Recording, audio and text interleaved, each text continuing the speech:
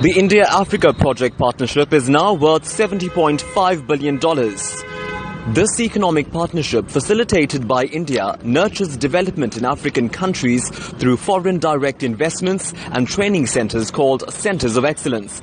Dr. Naushad Forbes is the president of the CII.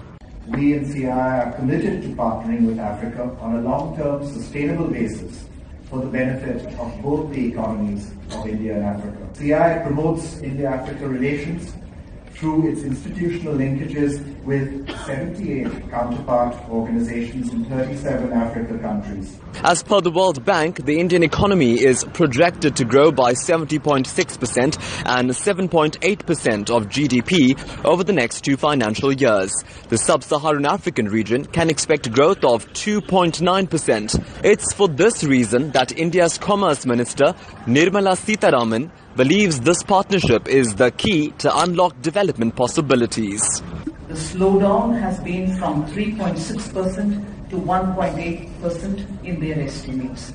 If the global trade situation is dismal, I would only want to say before this August gathering that the opportunities for Africa and India in terms of trade and project relationship is only immense, and absolutely a large percentage remains untapped.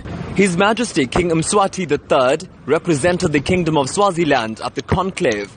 Swaziland has benefited from technological perks. A main project of this partnership, King Mswati expects the alliance to also address Africa's infrastructure and energy challenges.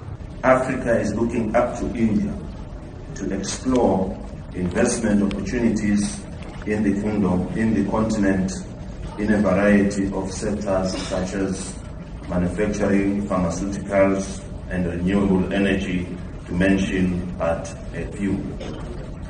We also look to India to help finance infrastructure development projects that can contribute to sustainable development that improves the socio-economic landscape of our people.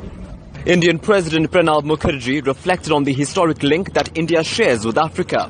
When we were fighting against our colonial masters, we shared our sufferings, and in that process, we deeply express our gratitude to Africa, because our father of nation, Mahatma Gandhi, was baptized on the soil of Africa to fight against injustice, exploitation.